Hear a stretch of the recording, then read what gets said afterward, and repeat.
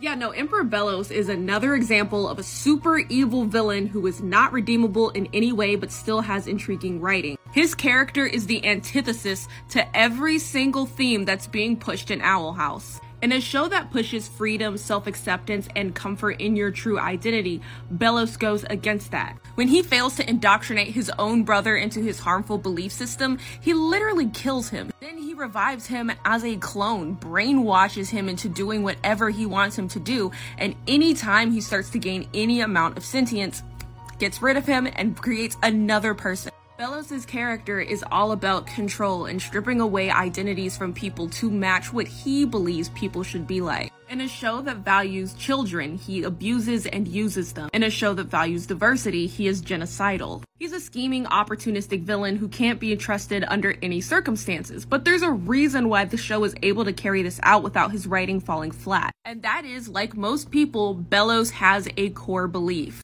His core belief being that humans are superior and anything threatening that belief needs to be done away with. And to expand on that he is the authority that decides what's okay and what is not. Because this is a fundamentally flawed and evil belief, every action that he takes from that will only further that in a terrible way. He's not necessarily a villain doing evil for evil's sake. He's a villain doing evil to carry out his goals, and his goal just already happens to be something that is truly evil. And what makes him different from Hunter, Lilith, Amity, any of the other antagonists turned good is that he has always had negative intentions. Because his goal in itself is a negative goal, so every step that he takes to forward it can only bring destruction. And I really love that a show that promotes forgiveness and care and love is also teaching kids boundaries. There are people who mean to do harm simply because it benefits them, and you are not required to put yourself in emotional or physical danger in order to try to change that.